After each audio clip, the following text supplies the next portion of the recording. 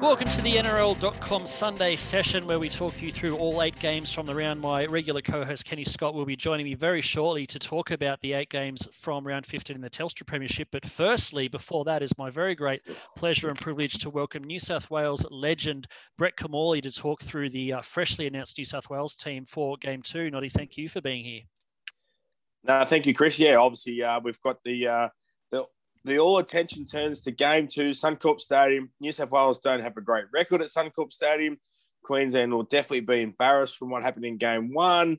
Not many player changes apart from Jake unavailable. But yeah, State of Origin's the greatest time of the year. I know it does affect club football. I know it hurts the sort of those 6 to 7 weeks that it goes around, but it's the greatest competition our game has got. Just, I guess, on a personal note to start with, that 50-6 win, the biggest win by margin in New South Wales history, knocking you off the throne. That 56-16 win back in 2000, I think it was. You were the halfback, the architect of that one. So back to second spot now. Yeah, that's right. Yeah, a little bit disappointing. My first year of State of Origin, actually, it was funny. Like, we come in and obviously I'm a rookie in the State of Origin camp. Freddie was my captain and my 5'8" that year, so he holds both records now, the top 2 records for New South Wales, one as a player and one as a coach. So, he understands it very well. The whole sort of 6 weeks of Origin camp, Freddie was a great leader, but obviously one that just continually said, play flat, play fast. It's about support, push through the holes, and there's minimal shape and structure to State of Origin football, and let's make sure we enjoy ourselves throughout the week. So, I think 20 years or 21 years later, he's still got the same philosophy of what State of Origin is all about. Pick the right person and just play eyes up football, and then, win a quick play the ball and play over the advantage line. So, yeah, it was to think about how my first series of State of Origin went. It was the 3-0 clean sweep. It was the record by Ryan Gerd, the last match, the big scoreline. A bit of fun with a post-try celebration that they say come back to hurt us a few years later. But, yeah, it was, if I think about out of the 10 games I played, the first 3 were, the Origin's never easy, but in some regards, I felt comfortable. And probably the last 2 I played after coming back in some regards, and I sort of had the fear of failing had gone in some regards. So maybe we got to enjoy half of my State of Origin matches. It's such a build-up, such a high-pressure match. You don't want to let your state down. Definitely don't want to let your mate down. There's no event that can prepare you for State of Origin. It changes so quickly. It's the best of the best. I remember when I retired, I walked away from State of Origin. Every game I went to, I walked out and went, that is the best game of football I've just seen. And then you go back in 2 weeks later and you walk out saying nearly the same thing. So It never stops impressing us. Yeah, there's been some phenomenal performances littered throughout the years of State of Origin. We might see some more on Sunday night. Let's talk about the Blues team. A bit of a blow with Jake Trbojevic hurting his hip at training. Doesn't sound long-term, but he's out of Game 2. I thought he was really, really strong at the start of Game 1, really helped sort of set the tone and lay the platform. I guess probably the good news for the Blues is just the strength of the candidates they've got to come in. The team list as it stands is a 20-man alphabetical team list. So basically it's going to be one of Angus Crichton or Dale Finucane to come in, or potentially both, which I don't know, maybe Liam Martin or someone might be unlucky to miss out if they both come in. But I mean, how do you see it? Obviously good replacements to come in, but how do you see the actual pack pulling together? Yeah, great players. Obviously have been in and around State of Origin for a number of years, been successful in their campaigns, both play for, premiership winning clubs. So they know what success sounds like and feels like. I don't expect 2 changes. I don't expect 1 change. I think it'd be really hard for Brad Fittler to go out and say, I'm going to change the squad after how well they played in Townsville Game 1.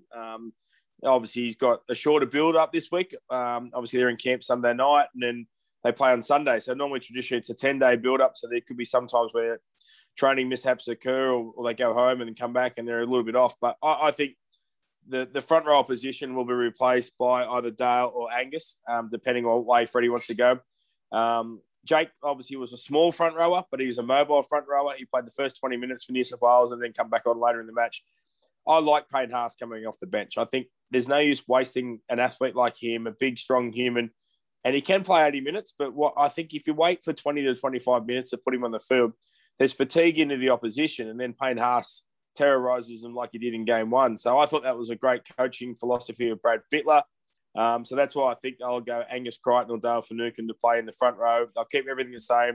It'll be all about play the ball speed, winning the rucks, getting over the advantage line, and being mobile defensively, which is probably what State of Origin's about. And so I'm not too sure what way they go. I think both can play. Angus is a big back rower, but whether he plays front row or whether they just go with Dale Finucane. So it's hard when they actually, as you said, alphabetically name the squad and don't actually tell us what positions they're playing till later in the week. So I don't expect one change to the side. I think the forward pack did a wonderful job.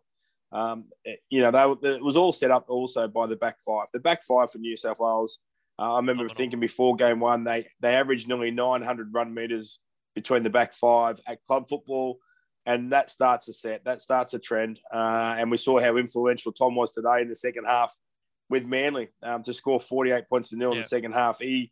On his day, I think Tom Trbojevic is the most influential player in our game right now for what he can do. And the most consistent player in our game for the last 2 years has been Nathan Cleary. So we've got a good crop of players that are coming through. They're all playing good. They've all got the experience. They've all now know what a big game feels like and to win a big game, which is what sort of the Penrith players hadn't have done before Origin 1. So, I think they carry no fear anymore and no scarring from some setbacks in life. Yeah, for sure. I mean, just in terms of the changes, like you said, very tough to change a winning team. Yeah. No one deserves to be dropped or moved. I guess if you're going like for like, then probably Dale is the closer one. That Dale and Jake are both very sort of rugged, robust locks who do a little bit of ball playing, very important in that role for their teams and can play front row, as we've seen them both do in Origin previously. So if you wanted a like for like, just Jake out and Dale in, that probably works. When I first heard that Jake was out, my first thought was that Payne or potentially Junior Paulo, but one of those guys starts. Cam Murray goes to the bench as like a versatile sort of leg speed, middle / edge, bench weapon, and Angus comes in on the right edge where he made his name at South Sydney a couple of years ago as sort of a hard, wide running back rower. That changes the team a little bit more than the like for like. But I mean, you're saying you probably don't see that many changes happening if Angus comes in. No, and you're right. Everything you just said makes sense, and it's worked in the past, and that's where they've built their names, and that's who they are. But I think when we've got a short turnaround, as I said, they're in camp Sunday night. Some of the players have played today, so tomorrow is probably just a recovery day. Tuesday is probably the first day they're going to run around as a team. In some regards, Wednesdays, they've got what they got. Probably play Sunday. Saturday captain's run. Friday might be a day off. So they've got 2 or 3 days of training this week. So I don't think they changed too much. I think they'll go with, as you said, Dale Finucane to play in the front row.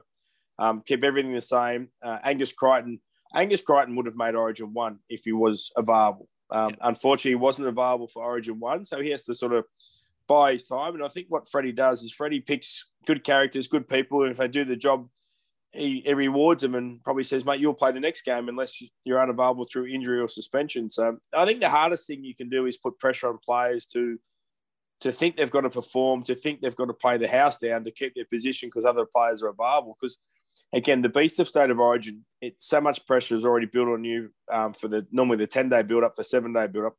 It's the most watched television event every year is State of Origin football. And then you've got, being a kid, you watch it, you want to play it. If you're close enough to play it, and it's not like club football again. As I said, it's going to be a packed Suncorp Stadium. It's a sudden death game for Queensland. They'll be embarrassed. They'll be hurting. They'll have some pride to restore. So, even 2 years ago, I think we won game 2 in Perth by 32 points. We come to game 3 in Sydney on our home turf, and we actually stole victory in the 80th minute by James Tedesco scoring. So the big scoreline from game 1 doesn't guarantee we're going to win game 2. And I think Queensland have got a lot of major factors that will say, hang on, guys, this is desperation, sudden death, Suncorp Stadium. New South Wales have got a pretty bad record at Suncorp Stadium. So there's plenty of things in favour of Queensland, even if they keep saying we've got players in doubt, we've got a weakened squad, we're not too sure what's happening. There is no favourites win State of Origin anyway. It's just the best of the best and who takes their opportunity and who gets their heads ready to play like, our biggest challenge, I suppose, in some regards is having the mindset to play like we did in game 1. Yeah. Knowing the fact that what you did in game 1 blew them off the park. And if you're just a little bit off, then we will get beat. You touched on a few interesting things there. One is the Suncorp record. Brad Fittler's never won there as coach since he's been coaching the Blues. The other thing you touched on is the shorter build-up, only a couple of real training sessions, which obviously favours the Blues because they're going with a very similar team and all the same playmakers. The Maroons, news today that Harry Grant almost certainly unavailable after tweaking his hamstring in that Storm win over the Tigers. They probably need a new dummy half.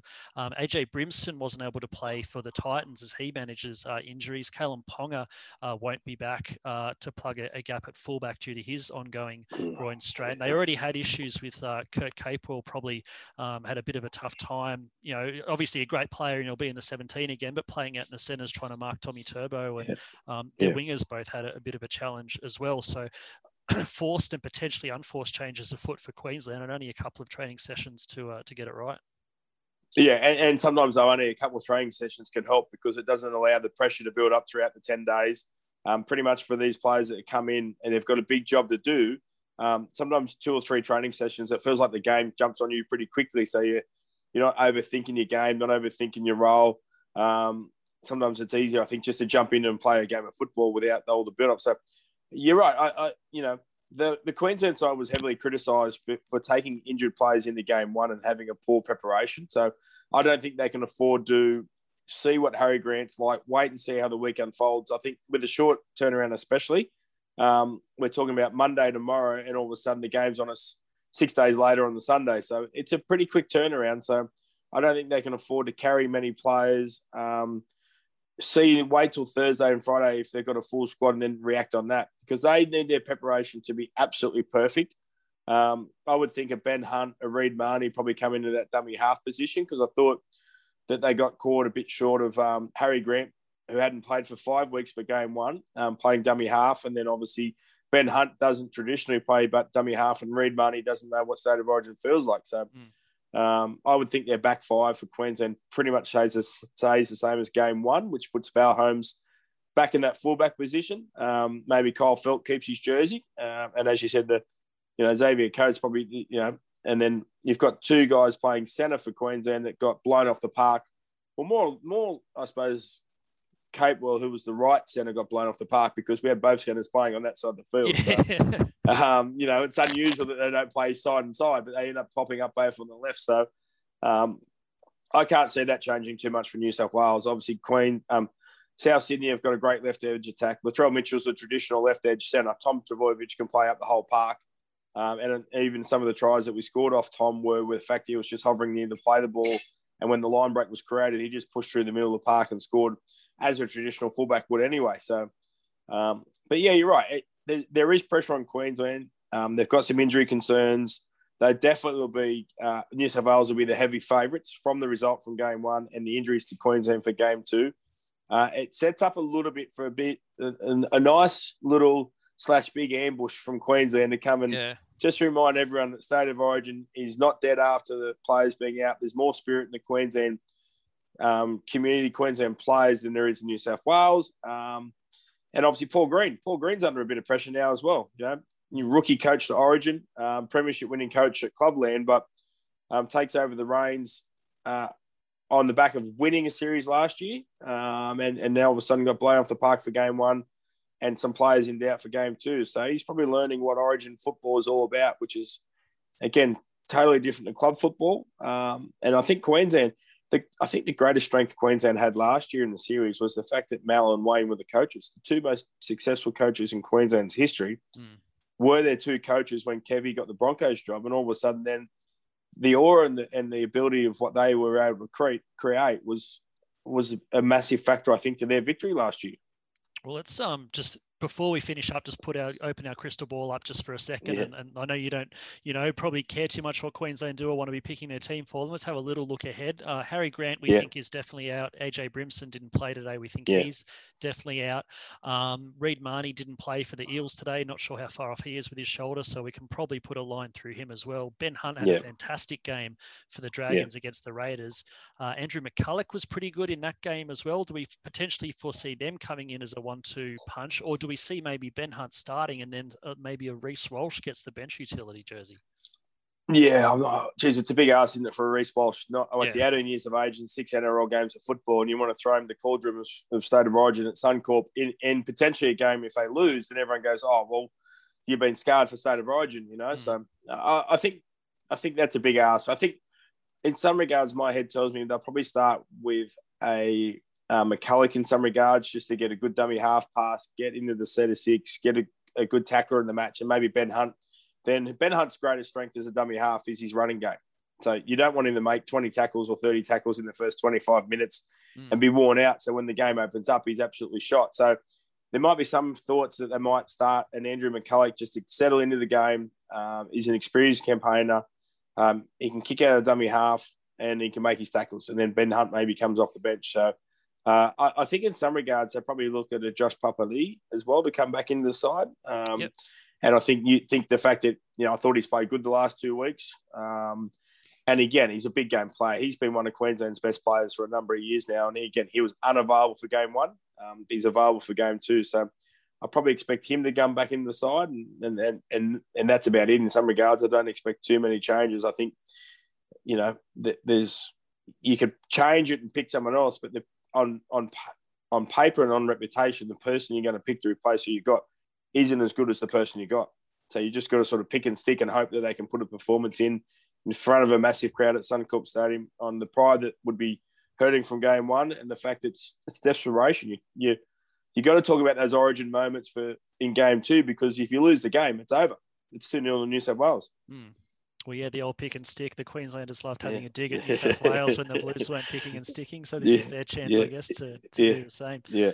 Mate, kept you long enough, but fantastic insights. Thank you so much for joining NRL.com's Sunday session, and it'll be interesting to see how Game 2 pans out. Yeah, I can't wait, Chris. Thanks for your time. Thanks so much. And now dialing in my regular co-host, Kenny Scott, to chat through the 8 games from round 15 in the Telstra Premiership. Kenny, thank you for being here. Thanks so much, CK. And just on that that last game of the round, I didn't watch the second half. I switched off at halftime, so I'm assuming that the Titans went on with their great form of the first half. Did anything else happen? Good gag. Hey. Yeah, in terms of points conceded in a half of football, I think we'll get to the Tigers Storm game in a little bit, but this was one mother of all collapses from the Titans, who looked to be well in control of this. And then, Turbo was great, and he's always hard to stop, and Manly were good, but there's no way the Titans should be letting in these sort of points. That was an absolute avalanche. I don't understand how does that happen. I thought the Tigers would have the most embarrassing half of football of the round. How do you eclipse a 40-0 drubbing with what was the official score count? 48-0 was the score of the second half. I think it was 6 tries in 16 minutes at one point or something. It was unbelievable. I have no words. I guess the Titans had the game won in the sheds at halftime, I suppose, and the Manly Sea Eagles came out with a game plan, and that was blow them away down the left edge, I guess. Ruben Garrick, what was his final score tally? 4 tries, I think. They just opened him up down the left side every single time. I can't believe it. I don't know what else to say. That is probably the biggest capitulation I've ever seen. Yeah, I'm still, we've only just seen the game finish, so still a little speechless as we sit here. But there's sort of a fair bit of talk floating around about the Titans are in front, but Manly can score points, and Titans have conceded a lot. If Manly can just score the first try of the second half, they're a chance. And then all this, it just went out.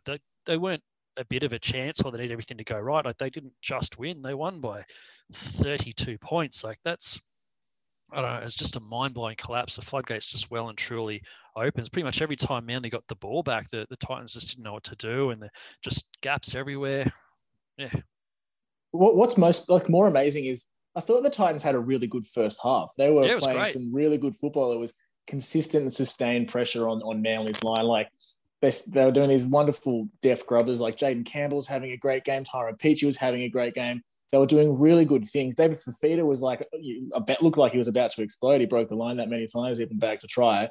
It looked like it was going to be a really great second half. And then I just don't know what happened. So, that's Justin Holbrook's problem, isn't it? But what a game of two halves, cliche, etc. It genuinely was. Yeah, I mean, we talked last week, they scored 34 points and lost the game. A few times this year, they've scored more than enough points to win a game of football and still lost because their defence is so ordinary. I don't know how you fix them like this. They've got so many points in them. They just need to fix the defensive half. And before we get away from it, I do want to talk about Jaden Campbell a little bit because that second half's overshadowed it. But what we saw from the kid in the first half, I absolutely loved everything we saw from him in that 40 minutes. So the instinct for that first little kick grubber try to, I think, Greg Marshew scored it, just the ball barely touched his hands. He received the pass and something was on his toe, like just perfect touch for a try. That there was that run where he was testing the Manly line and he jinked and skated and touched and spun around about 10 different players and finally Foran sort of rounded him up and gave him the big sort of jersey pull over the head and shoved him down on the ground, like, get down there, young fella. And Campbell got up, just bounced up with a huge smile on his face. And he actually ran after Foran just to keep giving him a gobful. I'm like, I just love the confidence on him. Like, Kieran Foran, 2011 premiership winner, like done everything in the game. And there's this kid who's afraid of nothing, just running after him and giving him what for. I mean, it doesn't look so good in the end because Manly won by 30, but at the time the Titans were on top. There was that Tommy Turbo out jumped him for that try pretty early on in the game, and then he got tested by another bomb with Turbo coming for him, and he leapt high and he took the ball from Turbo and came away with it. Like, just really, really nice moments of confidence from him. I think he's got a huge future. Yeah, I would say that was that would have been dubbed a breakout game for him had the second half not been a complete, a complete dog's breakfast. I also thought you mentioned Tommy Turbo. I thought beside the Manly not having the best first half, Tom Trbojevic was, of course, easily their best player and, in fact, scored 2 tries in that first half. Do you think he's definitely Manly's most important player? He's arguably the greatest player in the game. I don't know. Like, how long until James Tedesco sort of has to be dethroned from that permanent, Australian New South Wales fullback jersey? Because Tom Trbojevic is so good. I guess that question has to start being asked.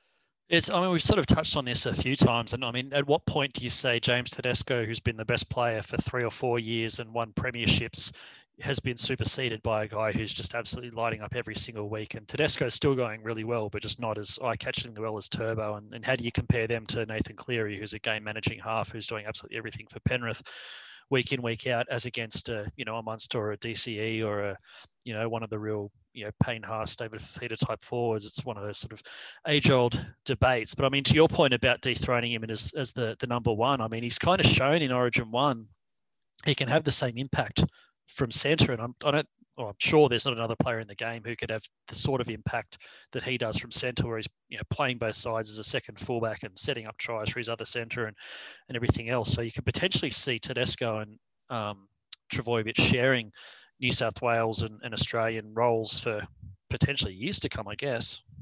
Yeah, fair enough. Moving on to You're the expert. It's the longest answer to a question to the shortest acknowledgement of all time. Earlier Sunday game, the Eels 36-10 over the Bulldogs. Another game of 2 halves, as it were. Dogs up at halftime, 10 points to 6? Yeah, they were. It was 6-10 at halftime to the Bulldogs. Pretty clearly the turning point in this one was the penalty try, which I think was probably the correct call, but it would have been a sin bin if it wasn't a penalty try. To Mitch Moses, a comical mistake from the Dogs, passing the ball into, I think Dylan Napa was standing in the way and Averillo passed it into his head and Mitch Moses was there to pounce. They got the penalty try and the Dogs just never recovered, and it was all sort of one-way traffic from that point on. Yeah, that's a real shame because the Dogs were so into this game, going into halftime with it was a small lead, 6-10, but a lead nonetheless, when no one would have given them any chance of getting anywhere near Parramatta. And it all just came crashing down so quickly with, just a comical, as you said, pass to the head. It wasn't just the pass to the head. It was the fact the ball sort of hit, lay dead on the ground, and both Dylan Napa and I can't remember who else it was, sort of just looked at it, and all it needed was somebody to dive on the ball, and Mitchell Moses comes through like lightning, kicks it, and then draws a penalty try, like as you said, a correct penalty try. It's a real shame. Parramatta, second half specialists. They were always the Bulldogs were always going to be doing it tough to try and contain them, and obviously they did. But I think it's different to say the Tigers, which we'll talk about in a bit, and the Titans, which we've just seen, in that the Bulldogs were there was effort in it the whole game. It's just, they didn't have as much skill, pizzazz, whatever you want to call it, as Parramatta. And that's been the case for Bulldogs all year, as we've been saying. Is there's effort, they try hard, they're in it, they don't give up, but they always fall short. So, they had that mistake not happened, I don't think they would have gone on to win the game either, but it probably wouldn't have been a 26-point loss. I mean, it feels a bit irrelevant now, but that first 40 to 50 minutes, I was really starting to like what I was seeing from the Jeremy Marshall-King, Avarillo, Wakeham, Meaney sort of spine. Like we've seen all year, they've just been really clunky and lost, and ball playing's been a huge issue. They're just sort of starting to find their mojo a little bit. And I mean, it's a little bit of a step backwards, obviously, the way the game finished up, but I guess some brighter signs there for them moving forward. Just on the Eels, I think the second half might have papered over a few little cracks for them there. I had a mate actually text me at halftime, basically saying, what's wrong with the Eels pretty much. And I thought about it. And to me, one of the biggest things was having two rookies on the wing, a 19-year-old in his first game and a 22-year-old in his, sixth or whatever it is. When for a couple of years they've had these huge hulking wingers in Ferguson and Sevo just trucking it out of yardage and carrying players on their back and getting them on the front foot. These two, relatively small or comparatively small and very inexperienced wingers, they don't have that huge punch out of yardage. And I think if they're still running with Sean Russell and Hayes Dunster as a 1-2 at some point later in the season, I mean, Micah Sevo's back next week and Blake Ferguson's still available if Brett Arthur wants to pick him. But I think that could end up being a little bit of an Achilles heel, not having those huge carries out of yardage, which has been such a big plank of what they've done well in recent years. Do you think Blake Ferguson's a chance of coming back, or is Brad Arthur just sort of drawn a line and gone, that's it, no, contract's not being renewed, let's just focus on the future? I mean, Brad's been asked this a couple of times this week, and he certainly won't publicly put a line through Fergo. And I mean, Fergo obviously he's still playing for a contract. He'd love to be in first grade, staking his claim for a deal somewhere else. So he won't have given up. I think he scored a try in reserve grade today. So, if it gets to the point where, it's an important game and other players are unavailable, or Brett Arthur feels that Fergo is the best option, I don't think his cards are marked to the extent that he won't be picked. But this was also a bit of a game to give some guys a chance. I think, Bryce Cartwright back to reserve grade got to play, I haven't seen his minutes, but he started and played big minutes. And, Keegan Hipgrave only got 12 minutes, but he got a chance off the bench. Nate Roach, who very unfortunately hurt his knee, he's had a shocking run, Nate Roach, but it was also a case of getting him some minutes in first grade. So I think that might have been a similar case for Sean Russell, who's been going quite well in cups. So, another very long answer to a relatively innocuous question, but I don't think I think Fergo's probably out of favour, but hasn't totally had his cards marked. I understand. And before we move on, thoughts on Kyle Flanagan? He hasn't played for a long time. Any chance of making the team, you reckon, ever? What are they going to do? I would almost suspect that Lockie Lewis is probably more of a chance of coming in than Kyle Flanagan at the moment. He's obviously got some things to work on. Whether Trent Barrett sees him at the club once, Matt Burton and the other signings arrive next year is another question. There's, a few little rumours that he might be on the lookout or potentially on the move. So, again, another one who I think if they needed to use him, they would, but probably a little bit of a way off first grade at the moment.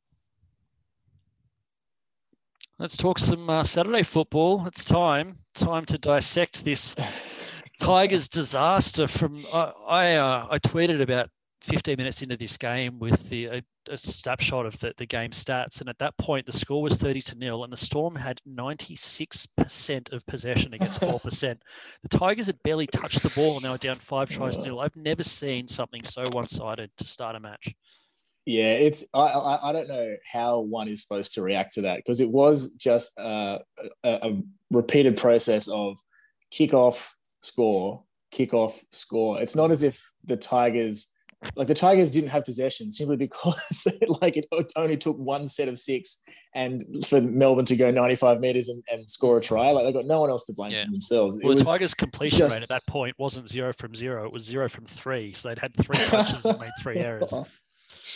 It was horrible to watch. I don't really know what else to say. I mean, I could take the Michael Maguire methodology and just, walk into the change room, have a look at them and walk out and don't say anything. That's all there is to say, because how can a professional team be so off the pace. Like, this wasn't a 40-0 loss. This was 40-0 at halftime.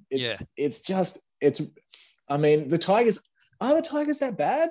Did like, obviously, because that's the result of the game. But I no one would have seen a Tigers win. But the Tigers have had a relatively interesting record against Melbourne. I think the last sort of couple of years have been some couple of wins, some pretty close games, and then the odd blowout. But this wasn't a blowout. This was just, it's like, they didn't turn up. It's like if no one was on the field, it would have been the same score.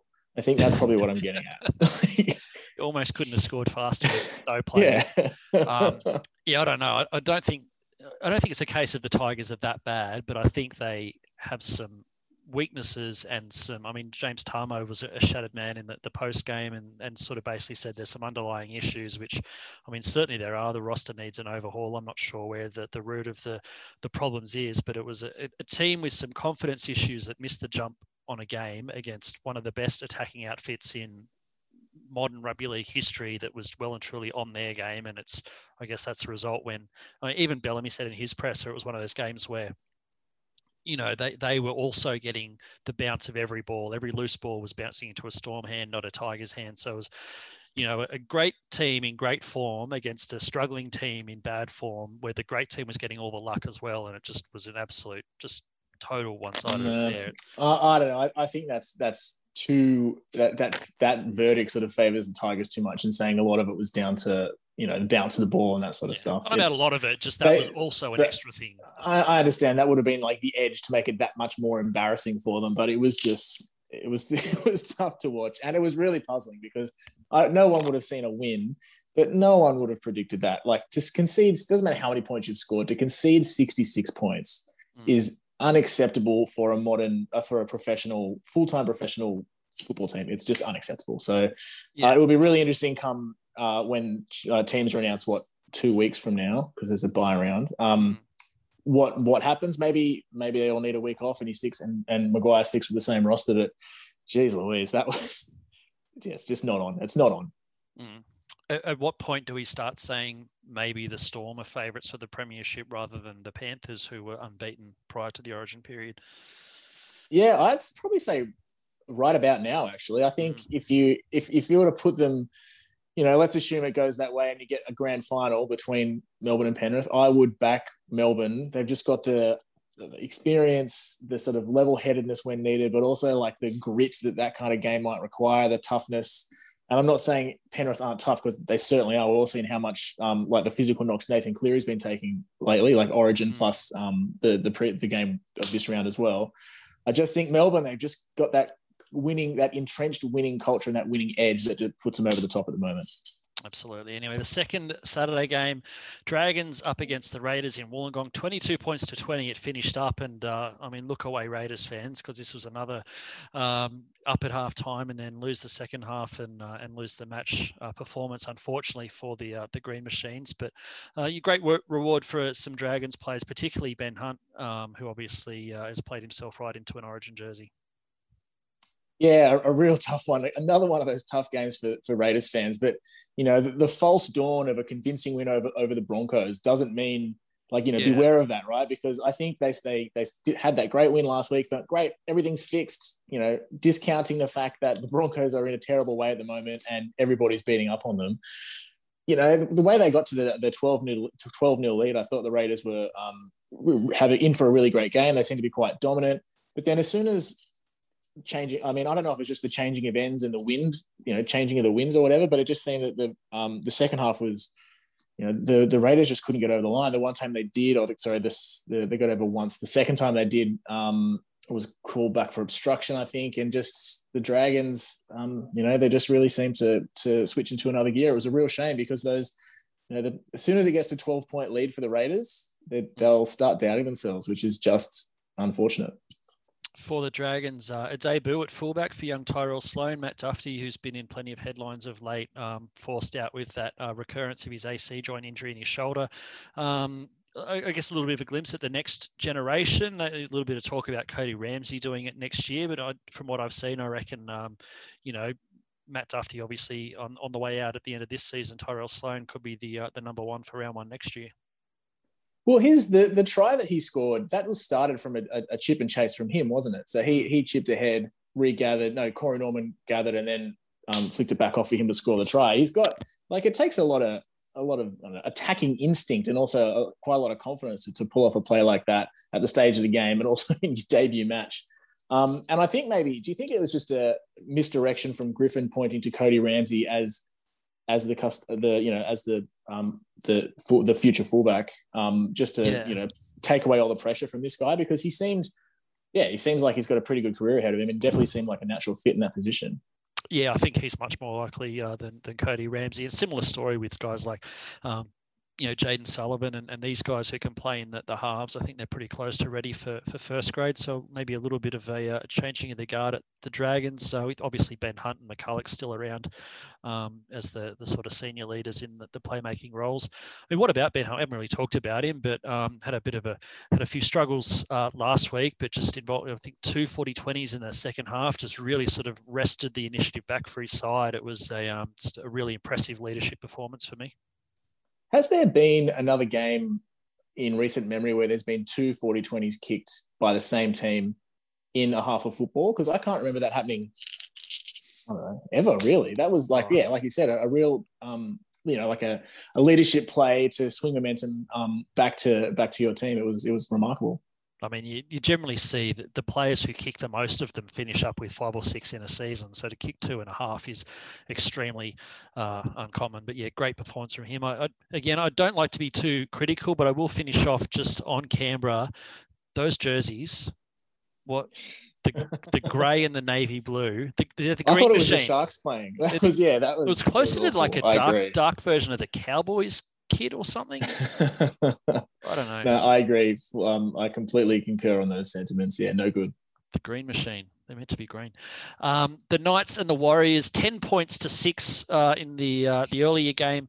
One for the purists, I guess you'd call this one. Some little bright spots for the Knights. Obviously, Mitch Pearce back doing some really nice stuff, and just, I guess, to grind out a win in tough circumstances. They've had a pretty, tough year so far, so some good signs there, but it's probably not one that's going to live long in the highlight reels. Well, I will say this, yes, the bright spot for the Knights is that they won this game, because when you break down all the things going into it, so we've got the return of, arguably their best player, Mitchell Pearce, a big occasion that means a lot to the home crowd. So it's been for Brain Cancer Round, Mark Hughes Foundation. They've just had a pretty humiliating loss the week before. This is an opponent that many people could expect them to beat. That all points to a Newcastle loss for me, because they're a classic letdown team, similar to the Tigers, and they got away with a win. So that's classic great. Letdown team. They are. It's a shame, but that's anyway. It's funny because it's true, I guess. But yeah, exactly. And they came away with a loss, like you said. One for the purists, not exactly a spectacular loss. I would have thought that a game this close, because no more than 4 points in, or no more than 6 points in it at any one time, would have carried a lot more tension. But it didn't really feel particularly tense until the last sort of 10 minutes or so. It just it was just grinding away. There was no, it was just sort of like a boring rally of tennis or something, just sort of, ball bouncing around. And then when everyone realized the clock was about to run out, it sort of hit another gear, and then it became a bit exciting. But still, a win is a win. What about the Warriors? Plenty of chances to win this game.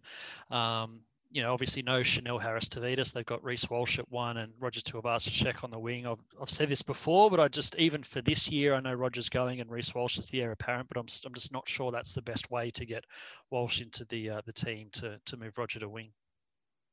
Yeah, we've spoken about that before as well. I completely agree. I think Roger, Reece Walsh is fine at fullback, but Roger is, he's got all the skill plus the leadership, plus he's a game breaker.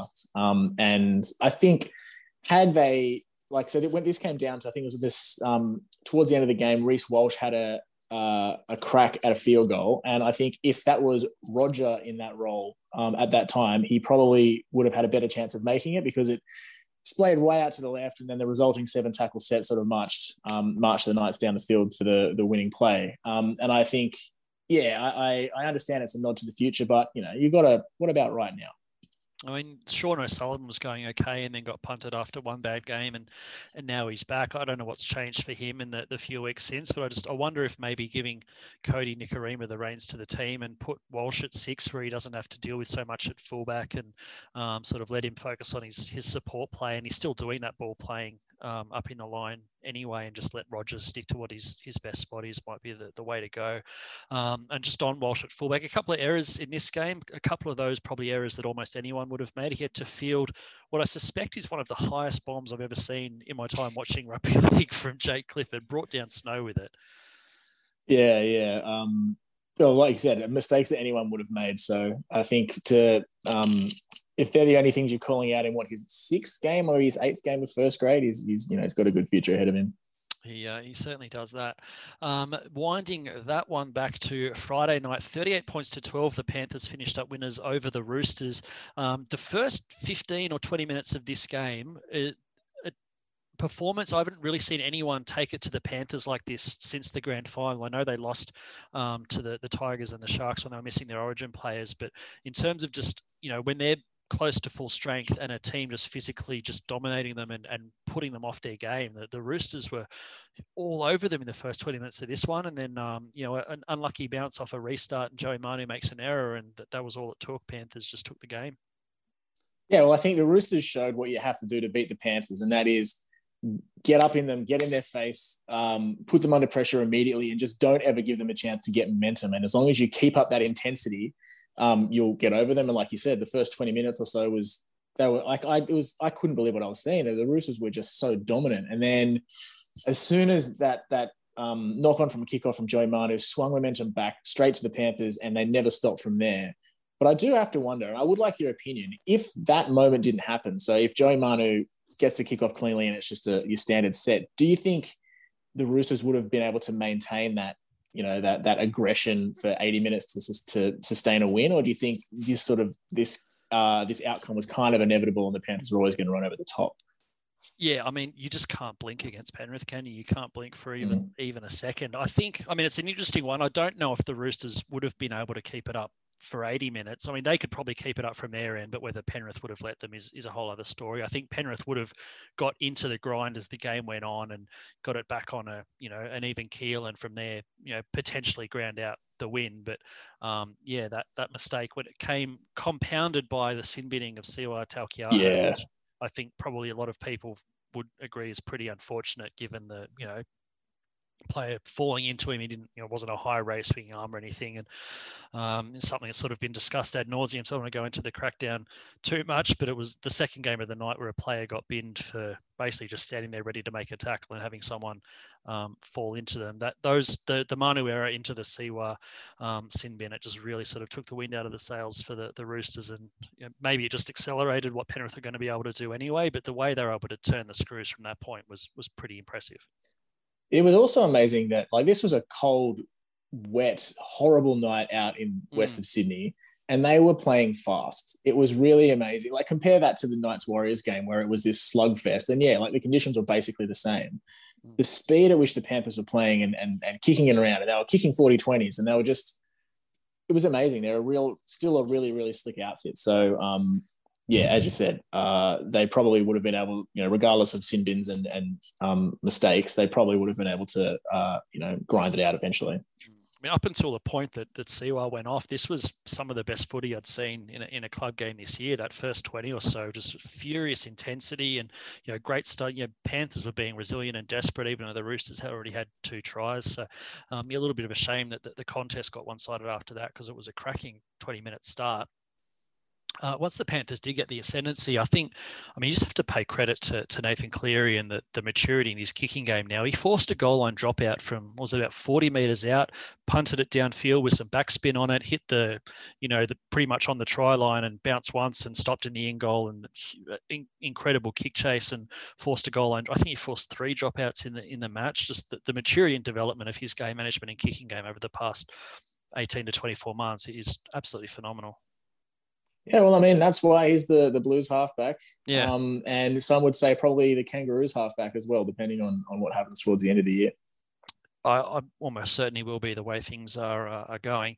Anyway, taking it back one further game to the Cowboys and the Sharks up at Queensland Country Bank Stadium, the earlier Friday game, 26-24. The Sharks eventually won this one. Hugely important game for both teams. Two of those teams fighting for spots in the bottom half of the top 8, and Sharks on a little bit of a roll now. Yeah, I'm pretty sure I went on the record towards the beginning of this season after the John Morris sacking and said, put a line through the Sharks, they're done, they're ready to chuck this season away. And they've just sort of been ticking away, bagging wins here and there. And I think, have they pushed themselves up into the top 8? I think they may have at the end of this round, hanging on to 8th spot. Yeah, really quite amazing. This game was like, the first half sort of felt like it was like a lighthearted romp. There was try for try action. It was pretty good. It all felt quite, a couple of surprise moments, both sides looking like they could win. And then the second half, like it was boring. It was weird. Like it was this, mistake-a-thon, both sides lacking strategy, cohesion. I don't know. It's like some of the Cowboys playing the Sharks red zone was just really, really bad. They died with the ball many times. And then, even when the Sharks broke away to make it 24-12, it was, I think, the most boring try I've ever seen. Like, it was just, compared to the first half, it was really, really disappointing, I guess. And then, like the Knights Warriors games, the last 10 minutes became, pretty entertaining. But, Sharks bagged another win, another close win as well. So they're becoming 2-point specialists. Well, yeah, they are. I mean, that Cowboys comeback, it looked pretty unlikely. They didn't score. I think they scored their second try in the 28th minute. They didn't score another one until Felt got his double in the inside the final 10 minutes of the match. They looked absolutely gone for all money. Then all of a sudden they were sort of on the front foot. I think the set after that, they were racing downfield, and it was right after that Reece Robson copped the somewhat questionable sin binning, which pretty much snuffed out the comeback. And I mean, you could argue the Cowboys didn't really deserve to be in a position to steal a comeback, given the way they'd managed the game up to that point. But they were on track for potentially a grandstand finish. Is there I don't mean a question without notice. The Cowboys' winning record at Queensland Country Bank Stadium, I think, is quite poor. Does that sound like a correct statement?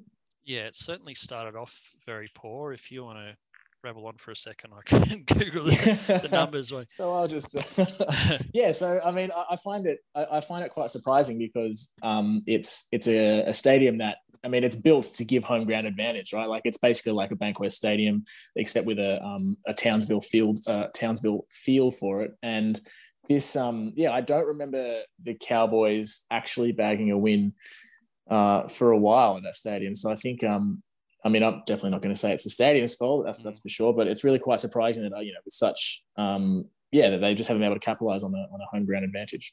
Well, they won 3 of their first 12 games at the venue. So if that's entrenched in your mind as a place they don't win, that's why. Although they were on a 5-game winning run there after that point. So they've been winning a lot of games there this year. Right. Well, let's just edit that. Just edit that bit out. And we'll, make for posterity. Anyway, good signs for the Sharks. We're now in the 8. Cowboys have slipped back out, but they've conceded more points than they should have a few times this year.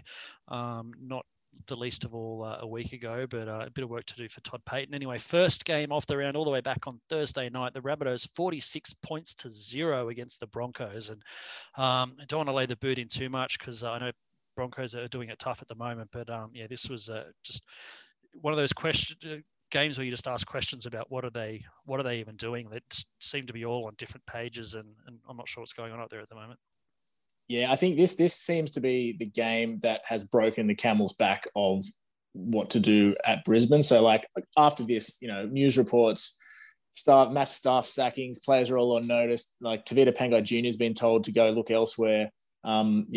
Players are going to be let go. Kevin Walters, even, Kevy's position's not secure, all that sort of stuff. And I mean, it's not without justification. Something obviously has to be done there because the Broncos' defense and their attack, but like their defense that night was shocking. It was like watching an under-8s game where everyone was just sort of chasing the ball around rather than like looking at where the ball might be or the player they're supposed to be marking up. And Rabbitohs could just manufacture overlaps at will. It was real basic stuff the Broncos were missing. I mean, it's sort of been tough to watch some of the emotional interviews. I mean, Kevin Walters, who's a terrific bloke, but yeah, just seems a little bit bereft of answers at the moment. Is a bit emotional after the game, speaking to the on the TV coverage on Channel 9. I mean, always credit to him for fronting up. He's never shy about sort of doing interviews and fronting up, but it doesn't. It's tough to watch the way things are going at the moment. As you say, this is sort of the turning point where there's now started to be recriminations. A bit of bloodletting, some senior sort of staff let go. Saw Pangai interviewed on field by Jonathan Thurston saying he was called in on his day off and told to go look elsewhere and he wasn't going to be there next year. So I guess just tough times for Broncos fans. Geez, I reckon that was like a pretty as a journalist, you got to ask the hard-hitting questions, but like the guys just come off like the full-time siren's just blown. It's 46-0 and it gets asked, basically, I heard you got fired today. That's like a pretty tough interview to do, but good on him. He answered it as best he could. But I thought the scenes in the shed post-game, I think it was Tyson Gamble looked like he was in tears. And nobody wants to see that sort of stuff. So you can see this like there was last year and now this year, it's really having an effect on the players. Like looks like they're not in a good space. And welfare has to come into it, but something needs to be a circuit breaker there. Something's got to happen.